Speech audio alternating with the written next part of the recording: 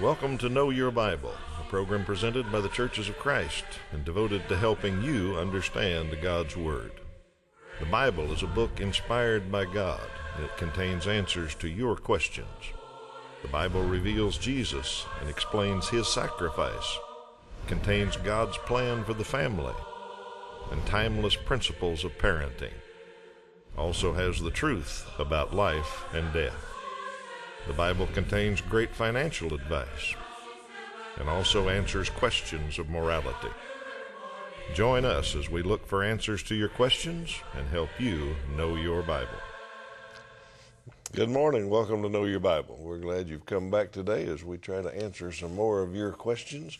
That's what we do each week on this program, is study the Bible with you by answering your questions about the Bible. If you're a first-time viewer, you'll find that we answer all kinds of questions. Might watch for a little while to get how the program works, but then if you've got a question, we'd be happy to take it. If there's a phone number and a website on the screen, you can use those anytime to get in touch with us and just tell us what you're interested in.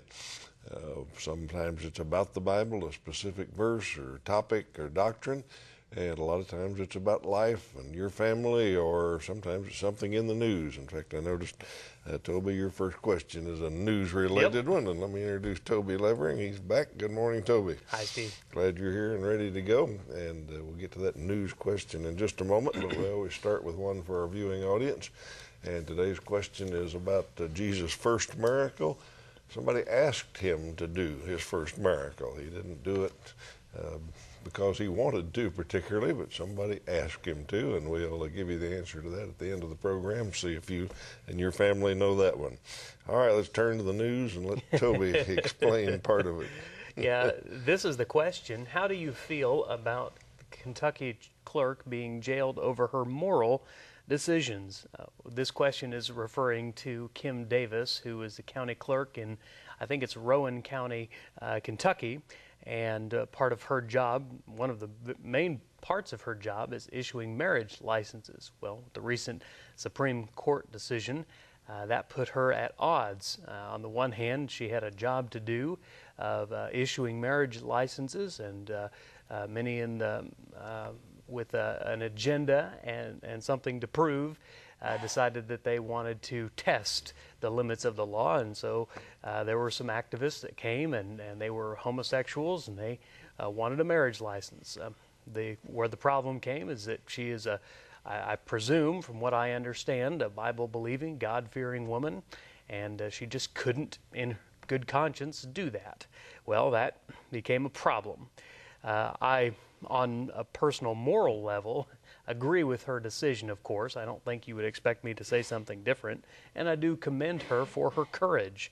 I think convictions are good. I think people of faith, especially as we encourage you on this program to study your Bible and know your Bible, it's not just about reading them, it's about believing them. It's about taking those convictions into your heart.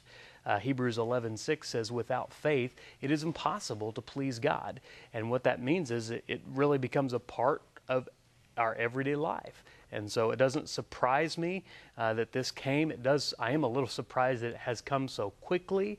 If you think, Steve, just how quickly our country and the culture has turned on this issue, it is going to be a problem for people of faith, and especially for people of conviction. Now, I think there have always been people of faith who've said, well, we'll just go along to get along and try to, not cause too many make too many waves and not rock the boat too much. But at some point, if you have some convictions, you're going to have to stand up for those convictions. So I think she did the right thing. She may lose her job eventually, have to do something different. That's okay. I appreciate, and I always try to even point out to my children the good examples when someone stands up for what is right, even if it costs them something, or even if they stand alone. It is a little bit surreal, like I said, but it isn't surprising. The Bible tells us that time's going to come, and I think we're very much approaching that time.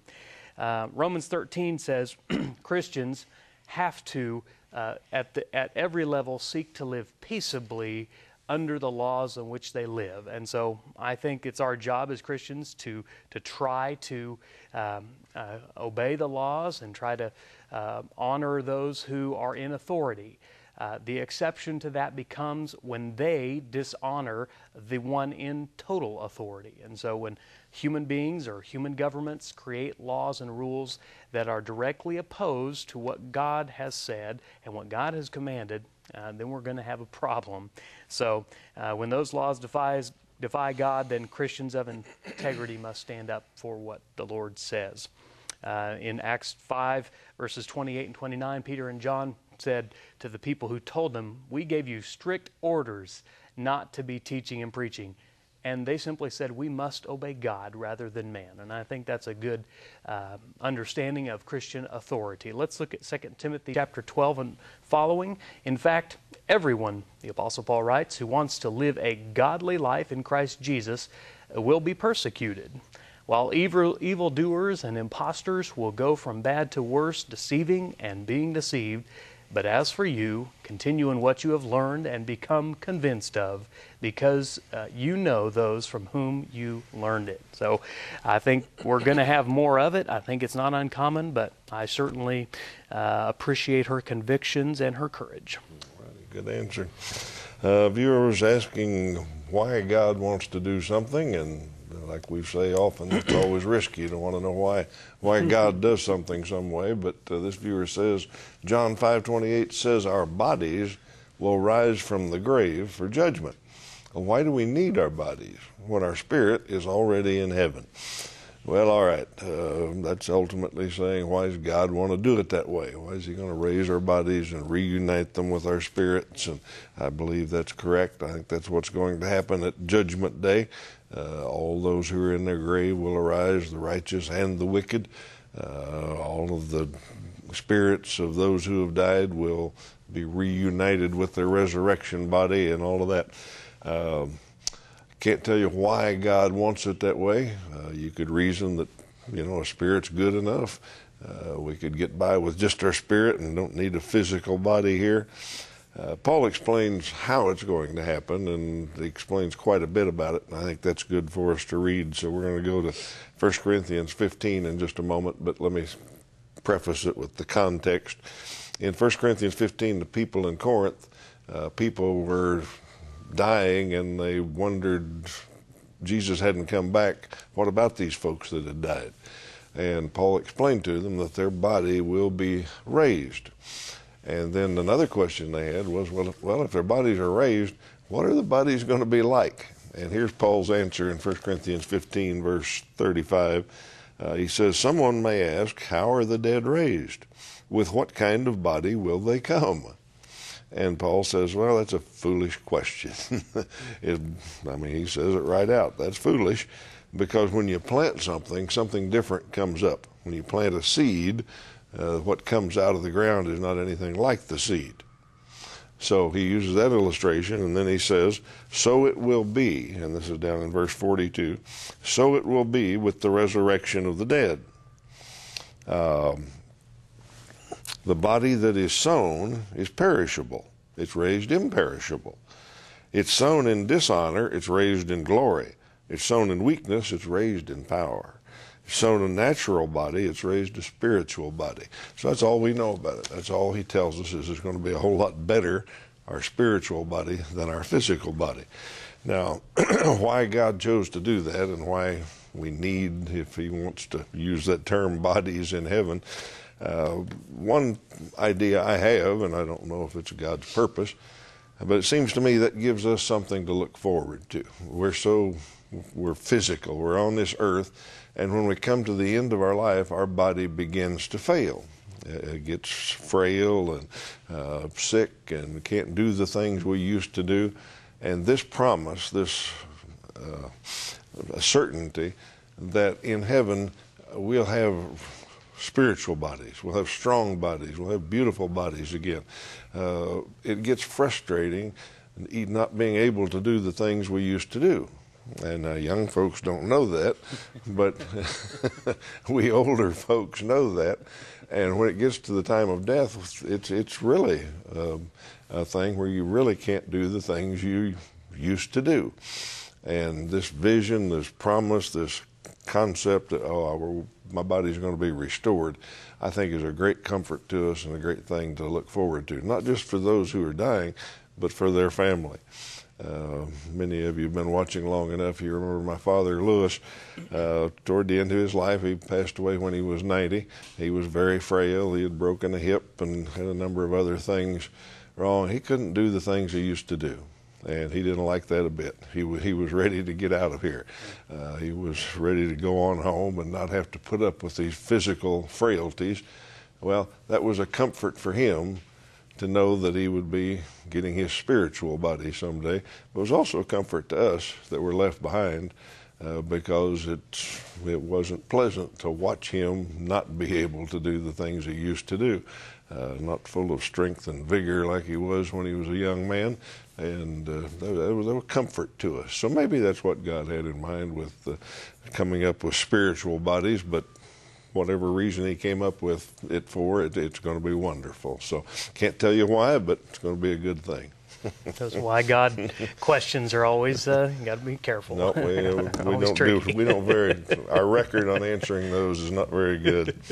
Next question. A viewer wants to know where a passage is. Where does Jesus say, "I have come to seek and save the lost"? To answer your question directly, it is found in Luke chapter 19, verse 10. The context of that is the story of Jesus calling a tax collector by the name of Zacchaeus. The little children will recognize the story. Zacchaeus was a wee little man, and a wee little man was he. He climbed up in that sycamore tree, and he waited for the Lord to see. Now, the interesting part about the where the verse is why Jesus called Zacchaeus. In Luke chapter 19, verse 7, this is not on the screen, but when you look at the verse, it says, "All the people saw this and began to mutter, 'He has gone to be the guest of a sinner.'" And so Jesus simply says, today salvation has come to this house because this man too is a son of Abraham. And then we're going to look at verse 10, which is on the screen. "For the Son of Man came to seek and to save what was lost." It's a great story and a great reminder that you are never too far gone beyond to outlast the love of Jesus and to go beyond his reach. Anyone, sinner great or sinner small, falls within the love and the desire of Jesus for that man to be saved. That's what Jesus came to do. And if you're maybe watching this program and you've thought, man, people know their Bibles and I just don't, and I've done so many horrible things, you need to read the story of Zacchaeus. It is a wonderful reminder that Jesus came to seek and save even you. He has a desire for all the lost to be saved, and a reminder for those who are saved, not just to huddle with the saved, but to remind them to be out seeking and saving the lost as well. That's the heart of Jesus. So a good reminder, and that's where the verse is found. All righty, thank you. Take just a moment and talk about a good way to study the Bible. We like answering questions, and we hope you learn a few things about the Bible each week. But the Bible's so full of rich teaching and life direction and great promises that give us comfort. And it's just full of so much of that we don't have anywhere near the time to talk about it. So we advocate studying the Bible at home. And we've got some free Bible study materials that we're happy to send to you. They'll come in the mail, and there are a number of different courses, but the first one is a very basic one, just a good introduction to the Bible. It's got 8 different lessons in it, and get you grounded in what the Bible's about. The first 2 lessons are about Old and New Testament, so you learn what those are about. It's surprising how many of our viewers don't know the difference between the Old and the New, and why reading in one is a little different than reading in another. And this course will explain that to you. So phone number, website at the bottom of the screen. Use either one. Get in touch with us. Say, "I'd like that free course," and we'll get one in the mail for you very quickly, and you can study as much Bible or go as slow as you want, but you can study a lot of Bible with Know Your Bible study materials. So let us know you want it, and we'll get it started for you. Okay, I got a question about the cloth and the wineskins. What does the parable about old and new cloth and old and new wineskins mean? Well, is a little strange, especially if you don't know some of the customs of the day. Let's just go ahead and read the little passage. It's from Mark chapter 2, and I've got the wrong slide here. It says Mark 8. It's actually Mark 2. We had the right scripture there. We just had the wrong chapter number on it. So change that at home. It's Mark chapter 2. But here's the passage. No one sews a patch of unshrunk cloth on an old garment. If he does, the new piece will pull away from the old, making the tear worse. Well, let's work on that one a while. Today, most people we don't fix things anymore. We don't patch things, so not many people know this. But if you take an old garment that's been washed and shrunk and got comfortable, and it gets a tear in it, and you put a new piece of cloth on it and sew it on, well, the next time you wash it, the new piece will shrink, and it'll look bad. It won't look like it goes together. So that's what he was referring to. Now, the wineskins is a little different. Wineskins, once they were used to hold wine, they were animal leather or something like that, and they were sewn together, and then you put wine in them. Well, once they got old, they got stiff, and they wouldn't expand. They weren't flexible. And the trouble is, new wine, as it ferments, it expands a little bit. It gets the gases in there and all that. So if you took an old stiff wineskin, put new wine in it, the thing would blow up. It wouldn't hold it.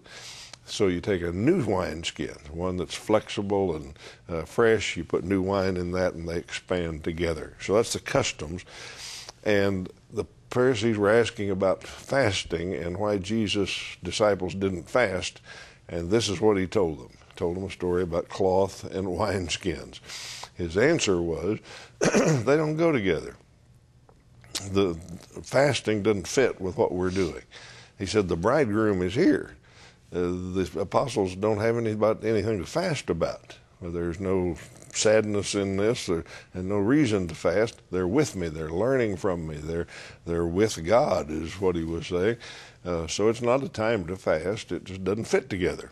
It doesn't fit together like a new piece of cloth doesn't fit on an old garment. So that's what he was saying, is their specific question didn't go together. The apostles learning from Jesus, being with him, traveling with them, it would have been silly for them to stop and fast. They're having a good time. They're learning. This is great times when the master is on earth. So let's get on with it and not take time to fast. So that's what that story was about. Okay. A viewer asked the question, why did Jesus say on the cross, "My God, why have you forsaken me?" I thought God wouldn't forsake anyone. The answer to your question is the reason he doesn't forsake anyone is because he forsook his son. It was the forsaking his own son, who was perfect, who lived a perfect life, and as such was able to be a perfect payment for our sin. So, yes, God will not forsake anyone, but the only way he can do that is through the blood of Christ that was shed on the cross. We find this account in Matthew 27 and Mark 15, where he says, my God, why have you forsaken me?" This is on when he's hanging from the cross, yelling out these words. And these seem especially strange to us because he was Jesus. You know, we understand as we look at the relationship between Jesus the Son and God the Father that they were one, that everything they did was in sync. It is harmonious and working together. And yet at the cross, the place of cruel torture, beyond the torture, the harshness of the cross and the darkness of that day was far beyond the physical suffering of Jesus. It was the separation for once in all eternity of the Father from the Son. And for those who believe that the cross was sort of an accident, that, well, they didn't really expect it, and it kind of became the church became a plan B. No, the cross was absolutely prophesied in the Old Testament. Jesus was fulfilling Psalm chapter 22, verse 1. You read Psalm chapter 22, and it is basically a prediction of what was going to happen at Calvary. And the very first verse of that is, my God, why have you forsaken me?" He is repeating the prophecy of Isaiah, the suffering servant, in Isaiah 53, verses 4 and 5, where the prophet says, "He was pierced for our transgressions. He was crushed for our iniquities. The punishment that brought us peace was on him, and by his wounds we are healed." So this was a very dreadful place. When Jesus prayed in the garden, "Father, let this cup pass from me." The cup was a picture of God's wrath in the Old Testament. And he understood that what he was about to do when he got on that cross was to endure the absolute, total, unrelenting wrath of God stored up against us because of our sin. And it wasn't sin that he committed, it was sin that we committed. So, yes, he had to forsake him. There was no other way. God can't be just unless he punishes sin. And the beauty of the cross, he was able to punish one who was sinless so that he could redeem the sinful. Let's read 2 Corinthians chapter 5, verse 21 together, where Paul explains it this way. "God made him who had no sin to be sin for us, so that in him we might become the righteousness of God." If Jesus Christ became our sin, then indeed he had to forsake him. But he rose from that grave, and because of that resurrection and that pure death, we have hope in Christ. So, yes, he had to forsake him. It was the only way. All righty. Same topic, just at the other extreme of salvation. It's at the end of our life, perhaps. Hebrews 6 says it talks about falling away and losing our salvation. Now, what does it take to lose our salvation? Well, we get a lot of questions about the once saved, always saved concept and that doctrine, and we do not believe in that in the way that it's stated. But it often is just a matter of semantics. I think when we discuss this topic, we need to be very careful about that. Our viewer asked, what does it take to lose our salvation?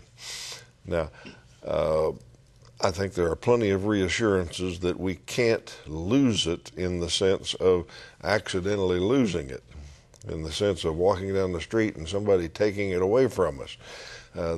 We've got plenty of reassurances about that. In fact, let's read one of the best ones. It's in Romans chapter 8, verse 38 and 39. Paul said, "I'm convinced that neither death nor life, neither angels nor demons, neither the present nor the future, nor any powers, neither height nor depth, nor anything else in all creation is able to separate us from the love of God that is in Christ Jesus our Lord." Sounds pretty much like we can't lose it, doesn't it? Paul's very sure that if we have our salvation and Christ loves us, that we're not going to lose it. We're not going to misplace it. It's not going to be stolen, any of that. If you change the word, however, to forfeit, what does it take to forfeit our salvation? Then I think I can explain that. In fact, that verse in Hebrews that our viewer was talking about is one of the clearest places that proves that a Christian can fall away. He can fall from grace. He can forfeit his salvation, because the verse says someone who was once enlightened, someone who had tasted the heavenly gift, someone who had shared in the Holy Spirit, who have tasted the goodness of the Word of God, if they fall away, okay, so they can fall away. Satan is always working to get us to forsake Christ. We all know somebody, not many Christians do it, but we know somebody that the world has attracted. The world has pulled back into the world, and they forsake Christ. They fall away from trusting in His grace. And in the end of that passage, Hebrews 6:6, I think this is the best answer when our viewer said, what does it take to lose our salvation? Here's what Paul says, the writer of Hebrews says was really happening when they do that. He said, because they are crucifying the Son of God all over again and subjecting Him to public disgrace.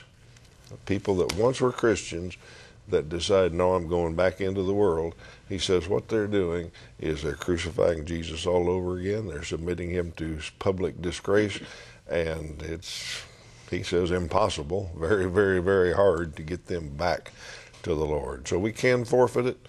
We have to walk away. We choose to forsake Christ. Let me take just a moment here as we're about to run out of time. Let me invite you to visit a Church of Christ near you. The Churches of Christ across our viewing area keep us on the air, and one that we like to mention occasionally is up in Brookings, South Dakota. A great bunch of folks up there in Brookings. It's kind of a mission field area, and Brother Jim Mettenbrink is the minister there, great guy. If you're looking for a church home and you're in that area, I know you'd be warmly welcomed at the Church of Christ here. And if you know somebody that attends that church, tell them you watch Know Your Bible and you appreciate them providing it for you. We're glad that they help us stay on the air, and we look forward to visiting them pretty soon. I think we've got a trip scheduled to go up there perhaps. So stop in and say hi to the folks in Brookings. And any place you live in the Market area, you can find a Church of Christ near you. All right, Toby, we're just about running out of time. Yep. Can you handle one here? Viewer wants kind of a parenting question. How can I encourage my 15-year-old to read her Bible? Well, I'm going to say, just like I would say anything you're trying to train your 15-year-old to do, there's probably two basic ways. One is you can command her and force her to do so. That might work maybe, depending on the personality, but the other, probably most effective way is to set the best example yourself. 1 Corinthians 11, verse 1, Paul, the Apostle Paul, mind you, said, "Follow my example as I follow the example of Christ." You can tell them what to do, but the best thing to encourage daily Bible reading is to show them what to do. And not just to show them doing it, but to show her or him the results of reading your Bible. Think of it this way. If you lost, 50 pounds, boy, somebody might say, well, how did you do it? Why do they say that? Because they want the results that they see. So when they see the fruit of the Word of God in your life and the fruit of the Spirit in your life, they're going to start wanting some of that themselves. So set the right example in all that you do. Let's look very quickly at Deuteronomy chapter 6, verses 6 through 9. These commands that I give you today are to be upon your hearts. Impress them on your children. Talk about them when you sit at home, when you walk along the road, when you lie down, and when you get up. Tie them as symbols on your hands and bind them on your foreheads. Write them on the door frames of your houses and on your gates. So impress them and set the right example. Best way I can think of to encourage your 15-year-old to get into her or his Bible. All righty. Best advice probably be start a lot earlier than 15. Yeah. But sometimes people just have to start where they are. I know. All right, we're about out of time, so let's get our trivia question answered. Who asked Jesus to do his first miracle? Well, it was somebody that had quite a bit of influence. It was his mother, Mary. And he told Mary, no, it wasn't time to do that yet, but she insisted, and Jesus did it for her. So he was a good son. We're glad you were with us today. We're out of time now, but we'll be back answering some more questions in a week. Till then, you have a great week.